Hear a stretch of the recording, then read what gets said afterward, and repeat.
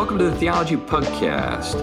It's great to have you with us for this show. If this is your first show, we should introduce ourselves. I'm C.R. Wiley. I'm a pastor. I serve a church in the Pacific Northwest.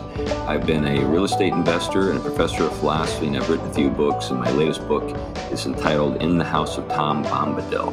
With that in mind, why don't we go to you, Tom Price? Tom Price, that is right. I teach theology, ethics, and philosophy, and one of the places is Gordon Conwell Theological Seminary. And now we have our jet-setting member who's just arrived at home after a trip to the Pacific Northwest, not in my neck of the woods, but a place that some of our listeners will recognize. Glenn, tell us a little bit about the yourself and your recent adventures. Well, I'm Glenn Sunshine. I am a retired history professor. I'm a senior fellow at the Colson Center for Christian Worldview and a ministry associated at Reflections Ministries. And my new book is going to be coming out in mid to late March. It's called 32 Christians Who Changed Their World. It's a series of short biographies. We've got people from China, India, Japan, a couple of places in Africa, Europe, North America, South America, and Mongolia. Wow. So, they're from all different kinds of walks of life. They do all different kinds of things. And the point of the book is to show how you don't have to be a professional Christian like you, Chris. I get paid to do this. Don't try it at home. to live out your faith and to make an enormous difference in the world around you. It's a way of showing what living a biblical worldview looks like, and hopefully inspiring a little bit of it in the readers. And I was in Moscow, Idaho. It's being published by Canon Press. You should be looking pretty soon for the pre-release material on it at canon.com. Like I said, it'll be out mid to late March. I think I said that. And you're a little tired. You haven't slept in like 48 hours. Herein lies the problem. I was supposed to come back yesterday via Minneapolis. And for those of you who pay attention to the weather, that will tell you when I didn't come back. The major snowstorm up there.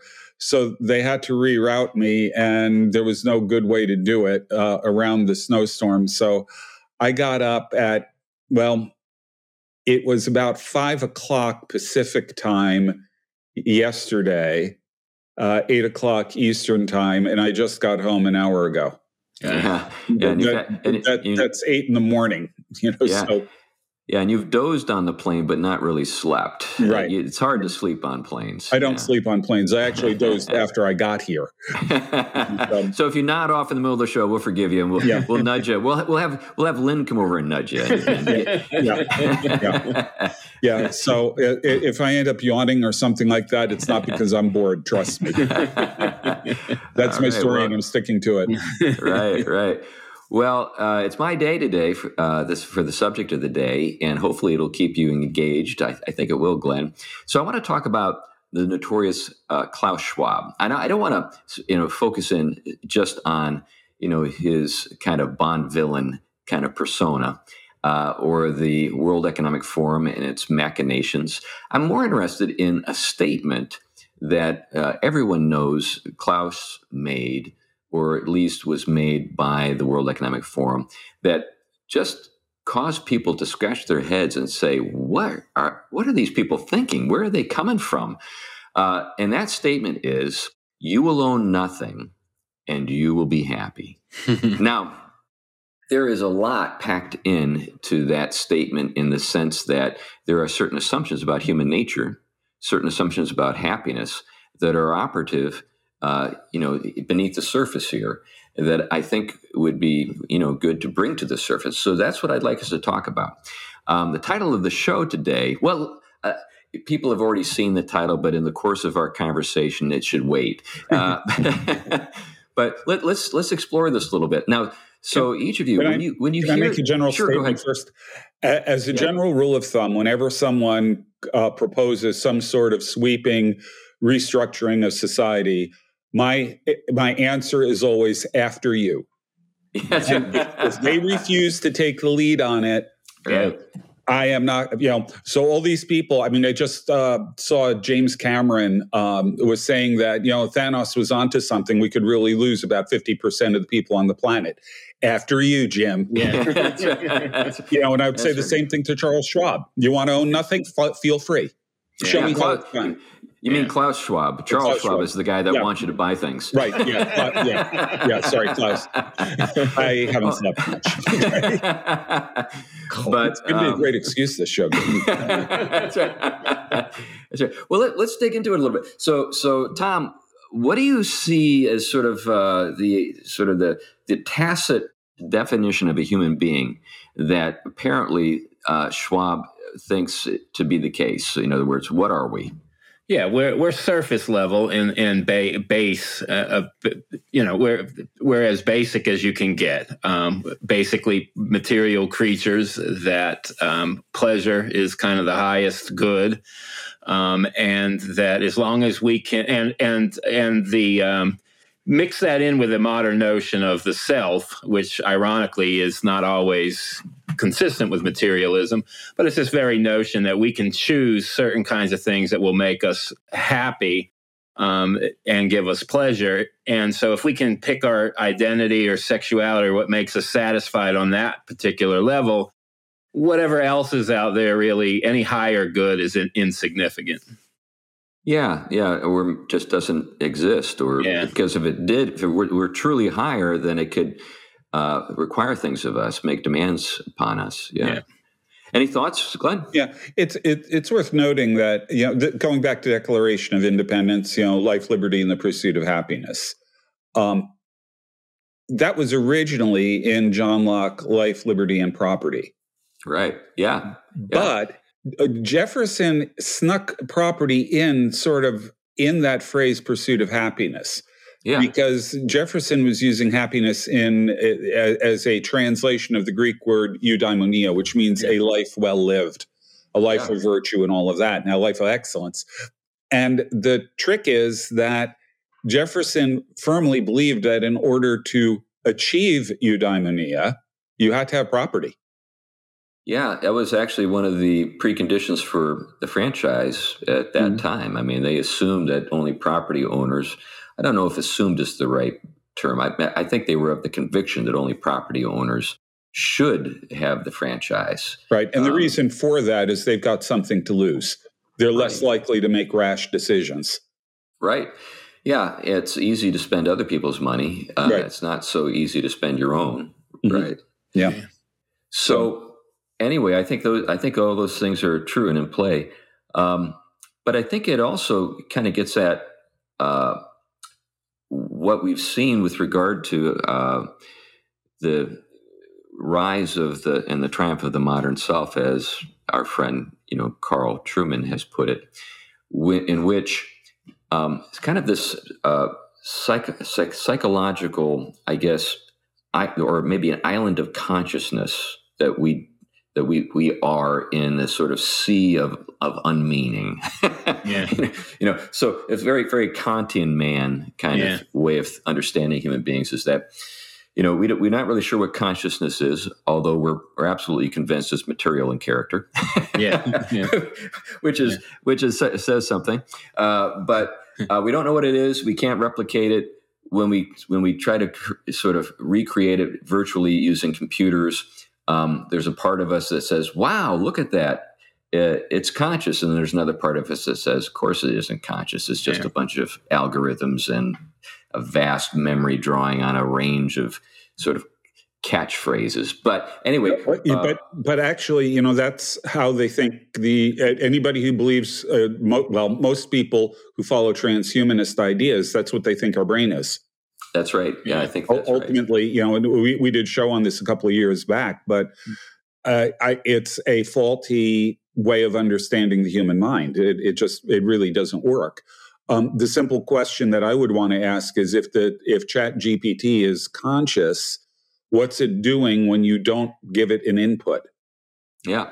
Yeah. Is it dreaming? Is it scheming? The android dream of electric sheep. I mean, yeah. Right. Hopefully it's not scheming. Otherwise, we're in a whole heap of trouble. But, yeah, I think that's all right.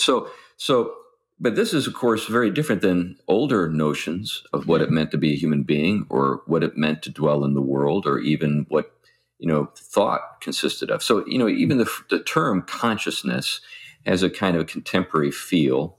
It's not the way people would speak of sort of the unseen dimensions of ourselves in the past. In the past, to address that kind of dimension of our lives, we'd talk about, we use words like soul or spirit or even intellect or mind. We wouldn't use consciousness. Consciousness, in my mind, conveys a sense of like a television screen or something that's kind of on, or not. If I'm not mistaken, we really owe that way of thinking of ourselves to Freud.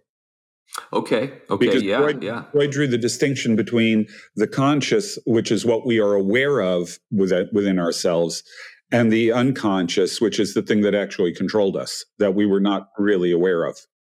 Yeah. We've talked a little bit about that with regard to, 19th century thinkers who really maintained, as you know, that it's kind of what's really important or really operative is irrational, sort of the irrational, whether we're talking about Nietzsche or Freud or Marx or what have you.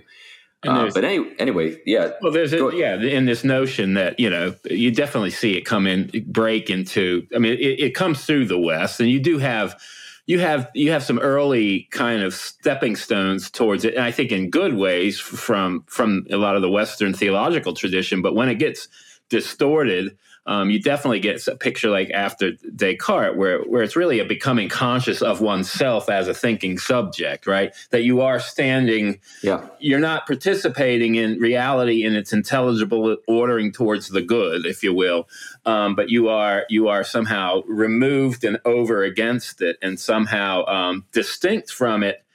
And therefore, you have the ability to impose on it, but a part of it all the same and being imposed upon by it. So it is very conflictual at its core. Yeah, and it's got kind of an inner loop kind of dynamic. What are you thinking about when you're doing what Descartes is talking about? You're thinking about your consciousness. You're thinking about yourself. You've got this sort of self-contained loop. So you're stranded in your head. So basically, modern philosophy is the story of kind of like being imprisoned in your self, and the world outside yourself is either something that you impose yourself upon, or you flee from. But so so this is kind of the modern way of conceiving now of things. Now, what that also means is that this sort of stuff that occupies your mind in terms of your desires, your appetites, your passions, the challenge when we think of ourselves in this way is, how do we sort all that out?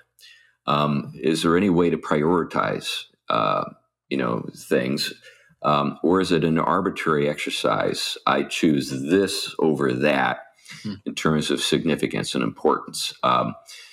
Particularly, if the thing that is at work in you, say a passion, is strong, and it's hard for you to control. Do you still try to control it, or do you kind of give yourself over to it? If you try to control it, why? What's the motive for controlling it? If everything is just sort of in this sort of soup of consciousness and has no inherent importance, sort of to order one thing over another, except maybe in the most utilitarian, pragmatic sense. So obviously, if you want to win a marathon, you don't eat everything that you desire to eat. But you have chosen to win the race, and so that gives you the telos that you need in order to order your inner life and your daily routine and so forth. But there's nothing intrinsically valuable that would require everybody to run a marathon.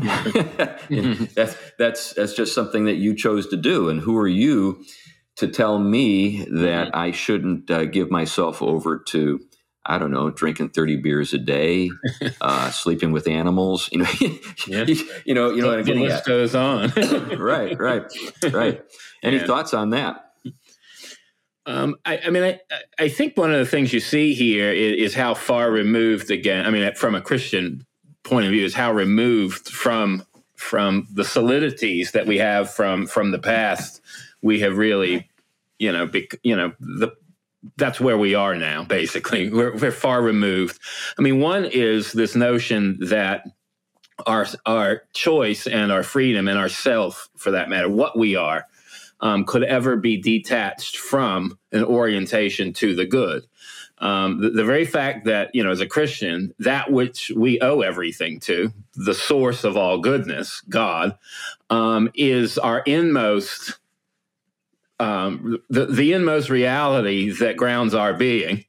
And also the fact that because God transcends our being, is the end, the highest good to which our being is oriented naturally, I'm talking apart from the fall, then our will is already, if you will, enacted within a movement and direction of the creature, and the gift the creature is towards the source of all goodness. So to rip the creature from that thick reality and then put the burden on it as though it could actually choose what the good is or what it isn't, choose the meaning of the goods and their significance and purposes arbitrarily, and then somehow choose between them based on whatever they happen to autonomously or freely or enslavedly want at the moment. It's radical delusion. You're not living in reality, and the consequences for the human and their relations and their society and everything else is destructive.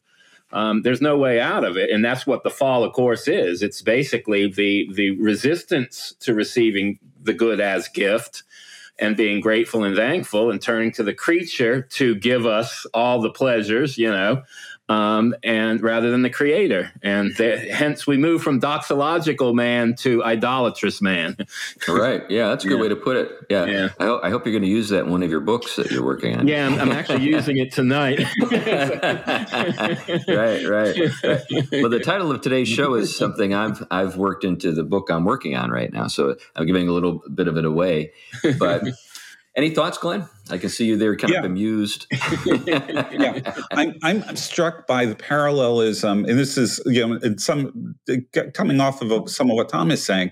I'm struck by the parallelism between this and the whole LGBTQIAXYZ plus whatever it is. 4, 8, 9. I think there's some numbers in there now. Yeah. There's a 2S I know, and a couple of other things. But because what that says is that as a human being, you are unmoored from anything in this world. Yeah, you are completely what you decide you are. Yeah. And that can change. It's fluid. It can be whatever it is you want it to be at any particular moment in time, because you are actually unmoored from the physical world. You are in. I can't think of anything more terrifying, frankly, than the idea that you are just sort of out there in the void with nothing to provide any kind of structure or anything else to understanding who you are. It's up to you completely to make that up. Yeah. And in the same way, I think that what this statement, the statement is, Schwab's statement is pointing to the idea that it's not only that you yourself are unmoored from the physical world, you don't have to, even in your economic life, even in your life enacted in this world, you don't have to have any connection to the world itself. You don't have to own anything. You don't have to, whatever you need will be provided for you, and you will be happy, whatever happy means.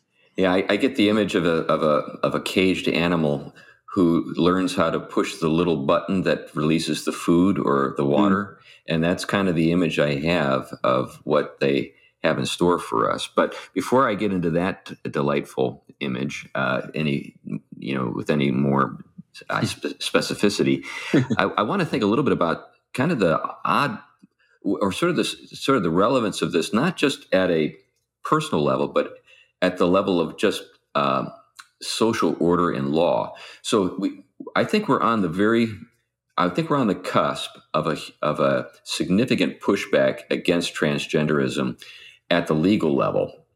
So I think the lawsuits will start with a trickle and then become a flood. I think that we might end up with class action lawsuits and huge sort of conflict surrounding how much these people will need to be compensated. I don't know how it'll all end, but it seems inevitable to me. But what this does is it forces us to deal with the meaning of health, the meaning of male and female, meaning of biology, and not just sort of retreat into the subjective. Because, as you noted, Glenn, when things are this fluid, one day you think you're a woman, the next day you realize you're a man, but you've made some decisions in the meantime with the encouragement of some pretty significant people who had the power to serve your delusion. And then you realize, I have permanently damaged myself. I've sterilized myself. I've altered my physical state in such a way that I'm going to have to live with what happened for the rest of my life. And I was deceived. I was too young to make that kind of choice. I was not mentally stable enough to make that kind of choice. People who should have known better should have come to my aid and helped me through these struggles rather than cater to them. All that stuff's going to come into play. Yeah. Well, and I think especially, you see it very much in the therapy world now, where they take it, they're indoctrinated at this point. Basically, the minute they hear any kind of incongruity with an identity, that, it must therefore be they need to transition. And they encourage it younger and younger, it's terrifying, because the very sources you would go to look for someone to say, let's be patient and play this kind of thing out. This is people, especially in a world for which, there are no more boundaries that we can push up against, and it's everyone's anxious because they don't know they don't have any kind of exemplars that give that kind of boundary that we need to actually be a functioning, flourishing human being. So we don't know roles at all. We've broke down every hierarchy, even in the business world, where you go into a job now. If the new hire is offended by the way that the structure of the company is by the head up, they get the higher say, So you have all of this, and this all falls back on, the young person, and they're like, what do I do? Who am I? And then they see someone they trust to help them sort it out. And all of a sudden they're, I am. I must be born in the wrong body because something doesn't make sense here. And the insanity that we could get to this point, of course, we've been tracing the history of it and really the demonic roots of it, idolatrous roots. But this is where it's no longer, as we talked about in a previous episode, it's no longer about treating a sick body. It is really about basically treating healthy bodies with sick souls that do need the care of souls. They do need love and patience, but they also need truth. Yeah. Right. Yeah. I didn't mean to really derail this into transgenderism. The point that I'm trying to make, to take a word from your title, which you haven't actually stated yet, but it is in the show notes, they see us as plastic creatures, as creatures that are functionally infinitely malleable into anything. Yeah. Well, into anything. The LGBT thing says that our bodies aren't what's important. We're infinitely malleable. We can turn it into whatever we want to. Reproduction isn't what sex is for. All of these things. There's no teleology there. All of these kinds of things that you see in that movement, I think, are implicit in Schwab's statement, taking it beyond just the issue of sex and gender and turning it into, let's ask a question. What is happiness? What does that really mean? And Schwab seems to think you can mold people into an idea of happiness that is, again, untethered from material conditions, if I can use a word from Marx. Yeah, I think that's right. So let's dig into that. So what's implicit here, as we've noted, is some understanding of human nature. So the title of the show, of course, is "Are You a Plastic Pleasure Monkey?" Yeah. And before I dig into that, though, let's step back into the older understanding. So obviously, we're Christians. We have been educated in the Western tradition of Christendom. We embrace that, but it's, I think, also important to point to the fact that we have other authorities in antiquity that are outside the Christian tradition who also agree with us about certain important things. And an example would be someone like Aristotle. Speaking to the subject of happiness, I think this is significant. But what you had with Plato and others in antiquity is a sense that the human being is a composite of things. There are different things that go into making up, who and what we are. Our bodies, obviously, are really important in that mix, but we're not simply material creatures or just animals in the sense that there's not some sort of unseen dimension to us that's really important. There is, a dimension to us that accompanies our bodies, dwells in our bodies, but the way the kind of the taxonomy of a healthy human being in that tradition puts it or understands it is that we're tripart. There are the appetites. Certainly, those need to be satisfied in order for us to just exist, food, etc. Then there are the passions or the affections, which are related to the appetites, but also related to something else. And then there's the intellect. And the intellect is not simply just a calculating machine.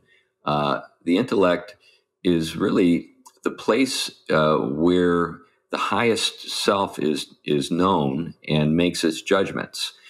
That particular dimension of our lives is informed by and enjoys the appetites and the passions, but the intellect as a prudential faculty that's judging and ordering is keeping everything in its proper place and serving some higher good, whether that higher good is understood to be the welfare of the city, the welfare of a household, physical health, or even the gods, if we're still in the pagan setting.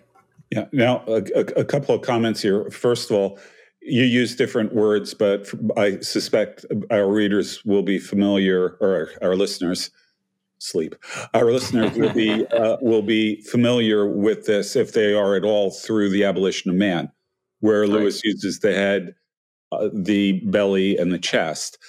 The interesting thing about that is that by going back to ancient Greek philosophy, he's actually also undermining the very books that he is critiquing. I mean, because they completely reject this way of looking at the world. Right. But there's another component here that you have to include, because in the ancient world, I think the closest thing that they had to what we call happiness was embodied by the goddess Fortuna, fortune. Right. And Fortuna had a wheel.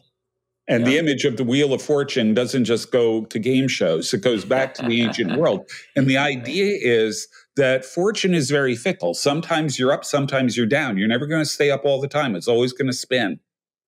Yeah. And so they understood that, like I said, I think that's the closest thing that we've got to the concept of happiness.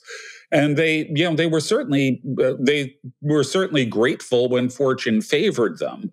But they never expected that to last, and thus they never made that anything resembling the purpose of life, because they knew it was going to betray them if they tried to do that. There's an enormous difference between Fortuna on the one hand and Beata on the other, blessedness. Yeah. I think, too, that related to that, the strategies that they developed, particularly in the Stoic and, Epicurean schools, were intended to kind of defang fortune. I don't think that the Stoics were like Mr. Spock, emotionalists, although I do think that the Stoics were the inspiration for Mr. Spock on Star Trek and the whole Vulcan scene. But I think what they knew is that, yes, even though you enjoy these pleasures, these goods, which are undeniably worth enjoying, you can't rely on them to be there regularly. And so you need to develop the inner resources, the inner strength necessary to forgo them if they're not readily at hand. And you shouldn't spend a lot of time pursuing them. That's basically true for both the Epicureans and the Stoics. And I think sometimes people don't catch the sort of the self-control that's at work within the Epicurean school. Right. The Epicureans were not hedonists. Right. Yeah. It might actually be worth sometime down the line doing a show on Boethius' Consolation of Philosophy, because that really hits this hard. Yeah. Well, another book, and I've yet to read it, but the title intrigues me because we normally associate the Apostle Paul with Stoicism, but there's actually a book out there that's out of print that's advocating that Paul was influenced by the Epicureans as well. And it gets into that. But anyway, just to plant that seed, if anybody in podcast land has that book and you wouldn't mind letting me borrow it, I'd be really grateful. So how does this all relate to happiness? Well, for Christians, as well as pagans in antiquity, the properly ordered life, whether it's to the glory of God or just simply prudently ordered so that you don't run afoul of, just the good ordering of your own life or mess yourself up, requires the exercise of judgment, self-control, the virtues that we normally, promote, that I don't think people like Schwab are all that interested in. They have a different understanding of the human being, and I really do think you can summarize their understanding, as I noted before with the title of the show, Are You a Plastic Pleasure Monkey? We've already gotten into the plasticity of the human being. And because there's this deep conviction, I think it's a conviction, that the human is not anything normative, but is to be transcended and proved upon. This is where transhumanism comes into play. It's kind of fun to go back and look at, say, evangelical apologetical literature, apologetics from the 70s and 80s, where everybody was super concerned with secular humanism. Those were the good old days. We could only have secular humanism back. Now we've got godless transhumanism, which I do think grows out of a secular humanism, but it's actually a repudiation of humanism, just period. Yeah. Because even the secular humanists were kind of being propelled by the fumes of Christianity. Their engines were still firing along those lines because they had some assumptions about the way the world worked and what human beings are that they inherited from Christianity. Right. I think it was G.K. Chesterton described it as borrowed capital. Yeah. Well, that's right. And what you have there is, again, the repeated cry of Christianity over and over again is that you have just a bad type of transcendence going on, one that isn't really transcendent. And the brilliant gift of Christianity's to the world, besides many things, was its gift of transcendence. That the human being doesn't need to increase in terms of being transformed into something it isn't in terms of the goodness of its creaturely human nature, in order to be connected to eternity and their perfected and fulfilled happiness and life. It is something that occurs with that nature, bringing that nature to its fullness, not somehow transcending it in the sense of becoming something other or altering it in a something that is going to basically throw it off as just something not significant and good. This is why we have resurrection of the body at the heart and no conflict, right? There is transcendence, true transcendence, but one that doesn't begrudge the creature its embodiedness, Yeah. even if it has a higher aim of communion with God in its spiritual life that goes the happiness where the happiness is most deeply found. Yeah. But at the same time, well, I think that there's a certain incoherence in the worldview that we're talking about here. Not the Christian one, the other one. One of the phrases that you'll hear people say is "get over yourself," or "he's so full of himself," or something like that. On the one hand, we want people not to be self-centered and egotistical and all of that. And on the other hand, we want them to determine what's good for them, what makes them happy and all of that, and to pursue that. So which is it? Are we to pursue ourselves, or are we to get over ourselves? Yeah. The get over ourselves is actually closer to the Christian ideal, because we never reach that true state of happiness that Tom is talking about unless we die to ourselves. Yeah. When Bonhoeffer, when God calls a person, he calls them to come and die. That is fundamental. That denial of yourself is fundamental to Christian ethics. Yeah. And yet it's exactly the opposite direction that, ethics, it's even more than ethics, but it's exactly the opposite in the world.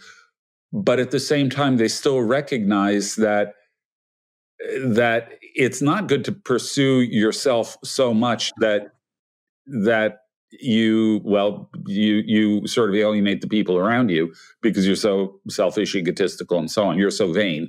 You probably think this song is about you. That's not a good thing. And yet at the same time, it's almost exactly what they're telling people to do. Yeah, you're right. It's incoherent, and it does I think demonstrate that kind of we're still in a Christ-haunted culture. Sometimes people refer to the Christ-haunted South. I think the West is still Christ-haunted in general. Yeah. I don't think we'll be able to say that the haunting has ever ended, because I do think Christianity has fundamentally changed a number of things in terms of what we expect out of life and what we expect from ourselves, but we can't really explain it very well. And that's why it's incoherent. Yeah, in some sense, Christ fills all things and has filled all things in the sense of there isn't any space that has not been, one, claimed by Christ, isn't being, aimed for being united to Christ. But the other hand is, so, this is why, different thinkers have said, nihilism is the nothing is the only territory that where people think they can go, which isn't anything anyway. But it shows you why the flip side of rejecting it is to have nothing. we end up there rather than everything. But you do have this, you do have also with the rejection. And we've talked about the long process of a certain rejection of a lot of things Christianity did give, or a redefining of them and replacing them. And I mean, for example, the coherence of the creation as it's ordered to the good. Now, today we look for intelligibility down, if we can find it in a cell or in certain places. But the ancients and the early Christians, they saw it as the harmonious whole, in the fact that you have so many things in creation that have bestowed on them gifts and goodness for everything else. That the flourishing of humankind and everything else is kind of it goes against the grain, if you will, of those things that look like death and everything else, that should have swallowed everything up. But here you have still a creation flourishing and having all of this resource.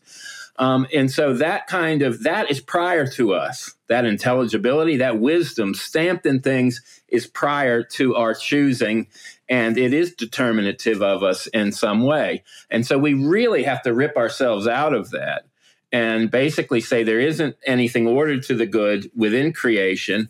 It really is just like, a perverted sense of the self, the fallen self, that it is about gratification of myself or that selfish desire to basically be gods in a way that brings everything under our our direct ruling.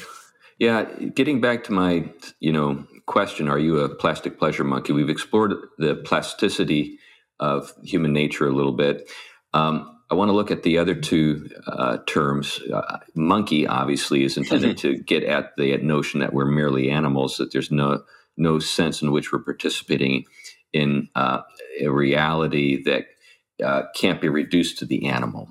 So human beings, sometimes people will say, that guy's walking around with his head in the clouds. Well, human beings in the Christian understanding have always had their heads in the clouds, every single human being, whether or not they're theologians or philosophers or just, kids playing baseball. I mean, what we have is a dimension to ourselves that can't be reduced to the operations of nature per se. If that were the case, we are the most overcompensated creatures in the world. I mean, there are dimensions to our lives that just can't be reduced to survival, and they're the richest part of our lives. In other words, they're not just sort of like icing on the cake; they're the cake.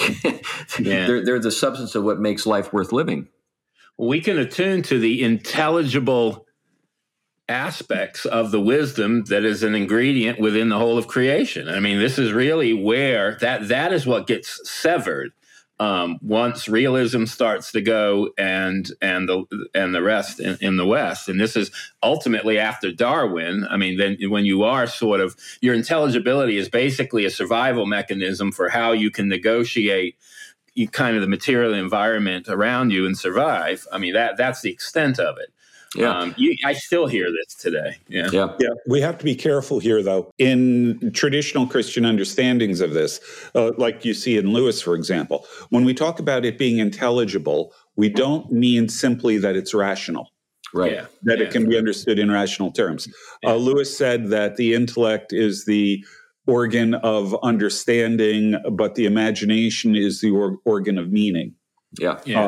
And I just finished a book, which I'll probably do a podcast on eventually, by Malcolm Guite called Lifting the Veil.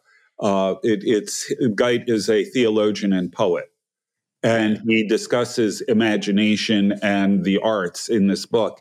And what he says that the imagination does is it unites the earthly and the heavenly, that it brings the spiritual and the physical, or however you want to use, whatever terminology you want to use, it brings them together so that you use earthly things to describe the heavenly, or you start with the heavenly and then get to the earthly from there, and you unite the two of them in what you're doing. And that's part of this intelligibility. It's not. It involves to some extent intuition. It involves a whole lot of other things rather than just the intellect. It's not rational. Yeah, this is something worth noting. Rationalism isn't what the classic Christianity meant by reason. That there's a whole history there. It was very full, in which truth, beauty, and goodness are integrated, because of the way. The non-necessity of creation, that it is a theater of God's glory. So our closest, actually, that's why worship, if you want to talk about the heart of what the best form of human correspondence to that divine wisdom, it's worship, which includes all of those aspects and their limits. Yeah, and then this all ties in, of course, to Logos, which I think holds it all together. And when the ancients thought about the intellect, that was a participation in the Logos, which is external to ourselves. It is suffusing reality, including us, and that's why we can participate in it. It's kind of like the way the Force is described by Obi-Wan Kenobi. Anyway, I won't get into that too much. But the idea that it's all around us, it's suffusing, it's ordering reality. It is the sort of the essence of reality. What I want to do now, though, is I want to step back and think about, okay, if human beings are made up of these various dimensions or components, then how do we understand happiness?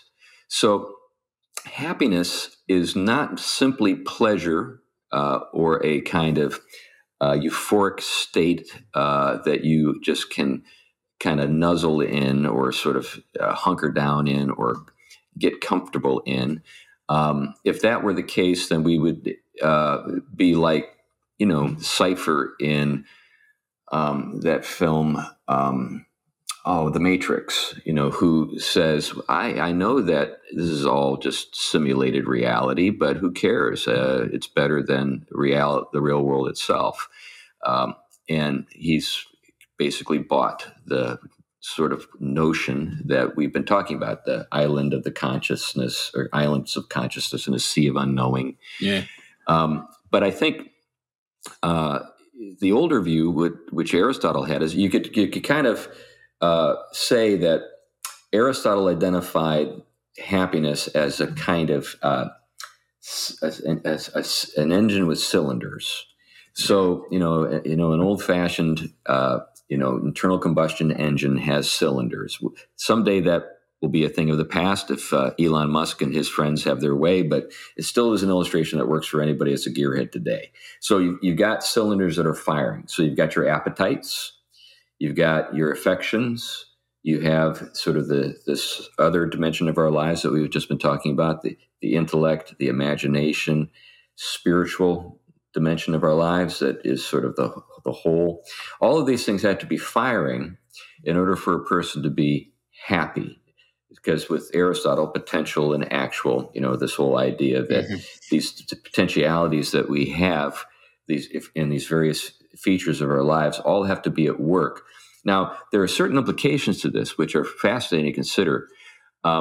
One of those implications is some people by nature can be happier than others, but the people who are less happy would never know the difference. In other words, so if you got like an 8-cylinder engine and your friend has a 4-cylinder engine, that person can be firing on all 4 cylinders and be as happy as that person can possibly imagine being. But you, because you've got an 8-cylinder engine, have a greater capacity for happiness, but you also have a greater capacity for failing. And in other words, you could be firing on 3 cylinders and be an 8-cylinder engine and be absolutely miserable.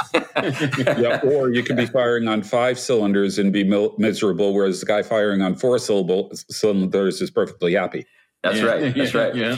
Yeah. So it kind of it's kind of a kind of catch-22, I suppose. But anyway, so this is the thing. So now with Aristotle, he identified a certain number of pistons. What the Christian faith is able to note is that you've missed some of the more important ones, Aristotle. Yeah. If you really want to be happy, you need to serve the glory of God, which is not something that's in Aristotle's framework. Well, that becomes that's where the Christians, the early Christians in particular, Aquinas later, and then this for those out there who want a fresh book, this book here just came out by the Davenant guys, interpretation. Oh, yeah. I mean, an up to date kind of reading of it. Thomas Traherne's The Shining Human Creature, which basically does exactly what you're doing, engages the tradition towards happiness, but that reorients it and patterns it towards the Christian transcendent end. That's his whole work. It only goes so far. Christianity addresses kind of something the rest can't, even though that aims towards it. And one of the things I think he gets after, and this is classic Christian, is that joy is that transcendent aspect that we're made for, the joy that is God's own life.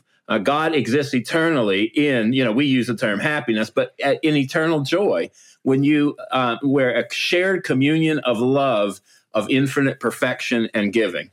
There is nothing missing there. And that the sheer joy of that existence is what we as creatures were created to partake of. Yeah.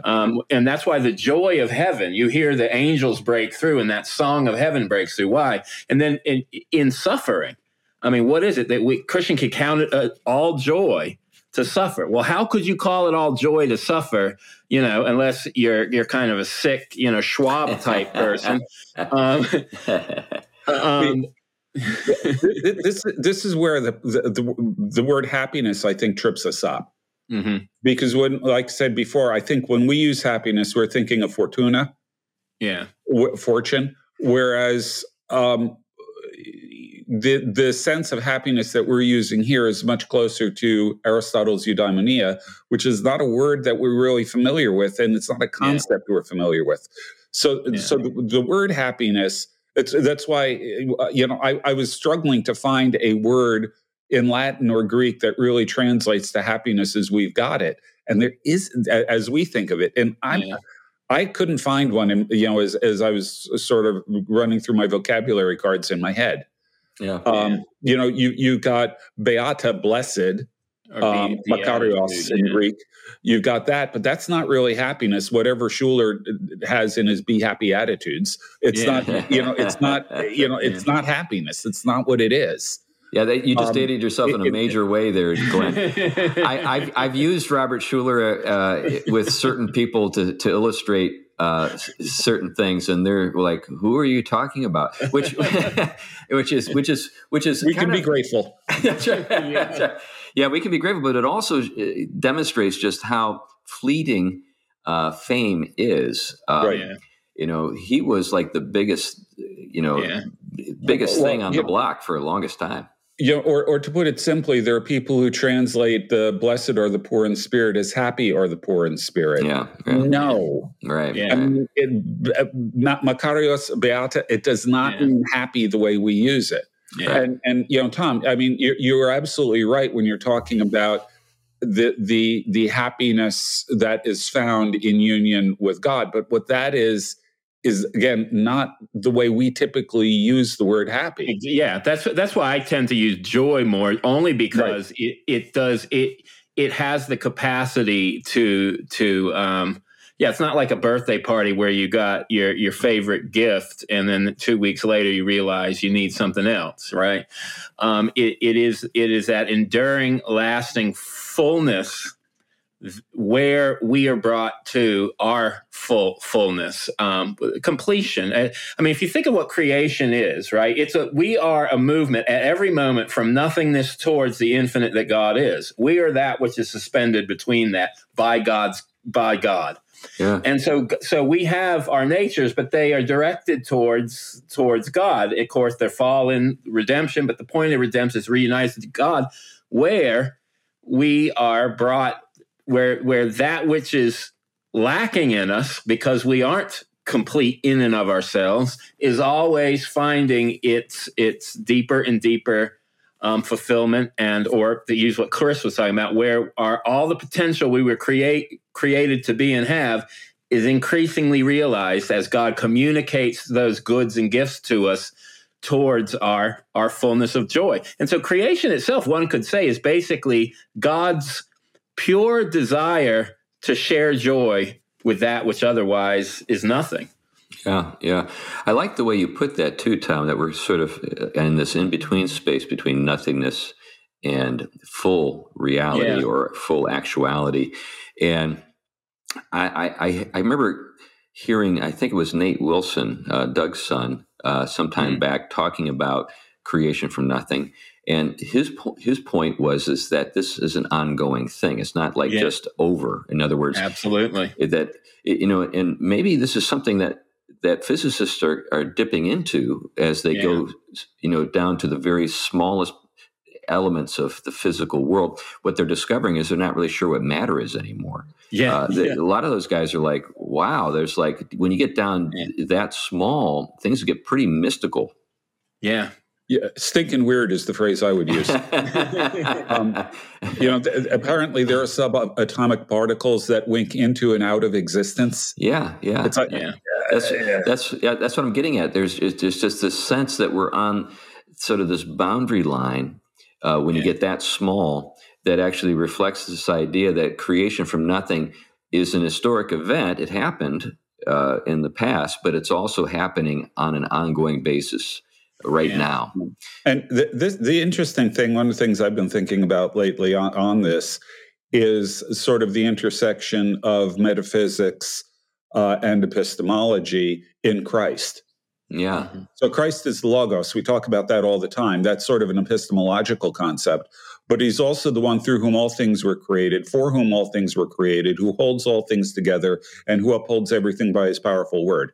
Right. So he is fundamental to reality. He is fundamental to knowledge. John says that he is the light that enlightens every man that comes into the world. Yeah. So even the pagans, what knowledge they have is mediated by Christ. Yeah. Absolutely. He is central to everything.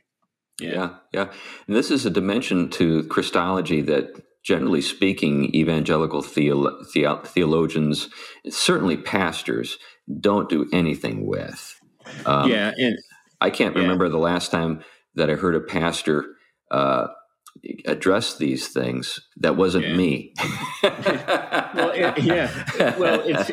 It has not been really. I mean, again, there are theologians somewhat in the academic world that have been beating that drum for a long time, but it really has had a hard time finding its way into the church, in general. And I think one of the keys is, I mean, everything that I do when I talk about creation is through the lens of the incarnation and the Trinity.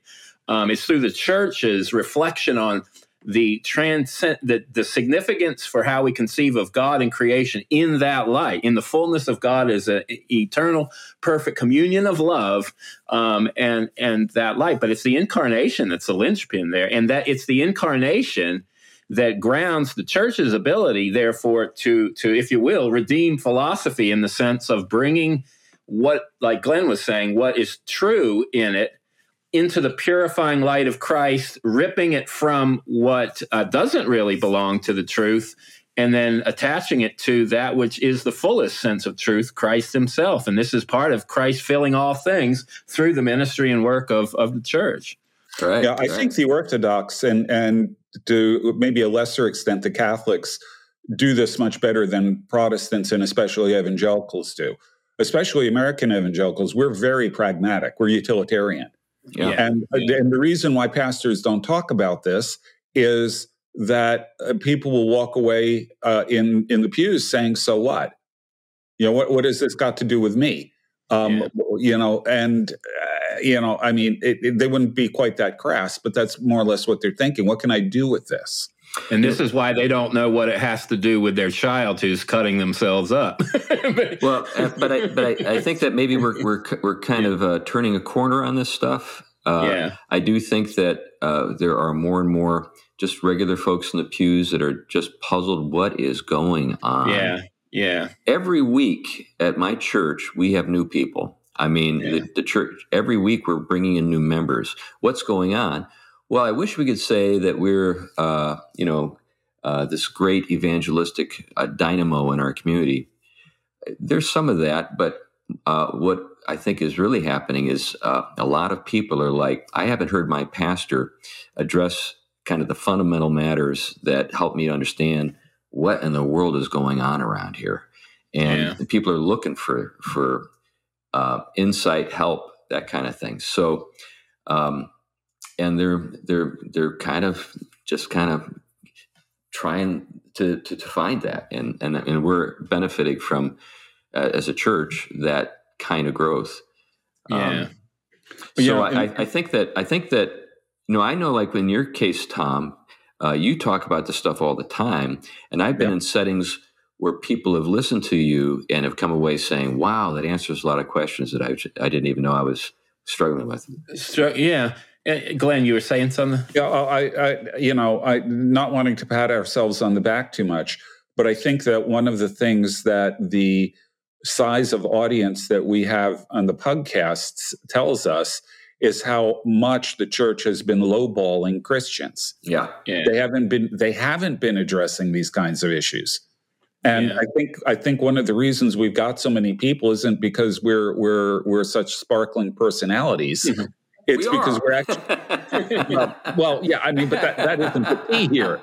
The important thing is that we're addressing questions nobody really seems to want to talk about because they don't think people are interested, or they don't think they can handle it, or something. I don't know.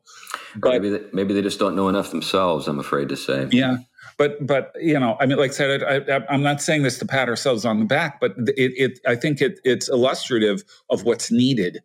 Yeah. And it is, I have found it hard. It is hard to move from, because a lot of it is heady and can be academic. And that's just because having to dig into it in the layers of what have led to it is not easy. Plus, Christianity worked through a lot of these things in huge debates and rigorous terminology. Not everybody has access to unpack it, and they usually get so skeptical of it the minute it sounds above that kind of simplistic, easy to digest truth. And really, these truths require rigor and purification of ourselves in many ways to really learn and listen to what the church has been trying to teach us for a long time, not uncritically, of course, in the light of the fullness of Scripture. But taking that wisdom and saying, wait a minute, we do have resources. They're just not easy to access. Others have been maybe better at accessing them. It's our time now, too. Yeah. You know? Well, why don't we wrap it up on that note? So the question, the rhetorical question of the show is, are you a plastic pleasure monkey? And the answer is no. You are made in the image of God. And that's not just Hallmark greeting card, material. Mm-hmm. I think sometimes we treat it that way. It is full. That truth is full of meaning that you can spend your entire life exploring and trying to find ways to actualize in your life, to use, Aristotelian language. Anyways, well, why don't we just say a few things as we conclude? We do thank you for getting to the end of this show. And we want you to know that we are grateful to Trinity Reformed Church in Huntsville, Alabama. We now are part of their podcast network, and we're glad to be part of that. We continue to be part of the Fight, Laugh, Feast podcast network. We're glad that our shows are available there. You can get access to our show in lots of different places, like Spotify and Apple Podcasts and so forth. But if you're interested in kind of following us more closely on an ongoing basis, we have some Facebook pages where people post funny memes about us, and we've got the Grumblers. Yeah, got the Grumblers. We also have a new Twitter account, which we've been loath to take advantage of and post things with. But we do have people who are going to be doing that for us. We're even in the early stages of kind of getting an Instagram account up and going. The problem is that we're very forgetful guys, and we forget to share stuff in those places. But hopefully, going forward, we'll have some people who help us with those things. So if you want to follow us on any of those social media platforms, we welcome you to do that. Also, if you want to support us monetarily, we have a Patreon account, and we have a number of faithful supporters who keep the doors open, so to speak, because there are expenses with the show, and we're grateful to the folks who do give to us on a regular basis. And if you'd like to become one of those people, we'd appreciate it. Anyway, all those things said, thanks a lot, and bye-bye. Bye-bye. Bye.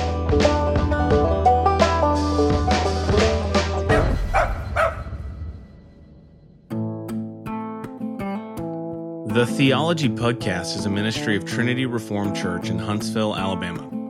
If you like this podcast, you might also enjoy the new book by Jason Cherry, The Making of Evangelical Spirituality, now available on Amazon.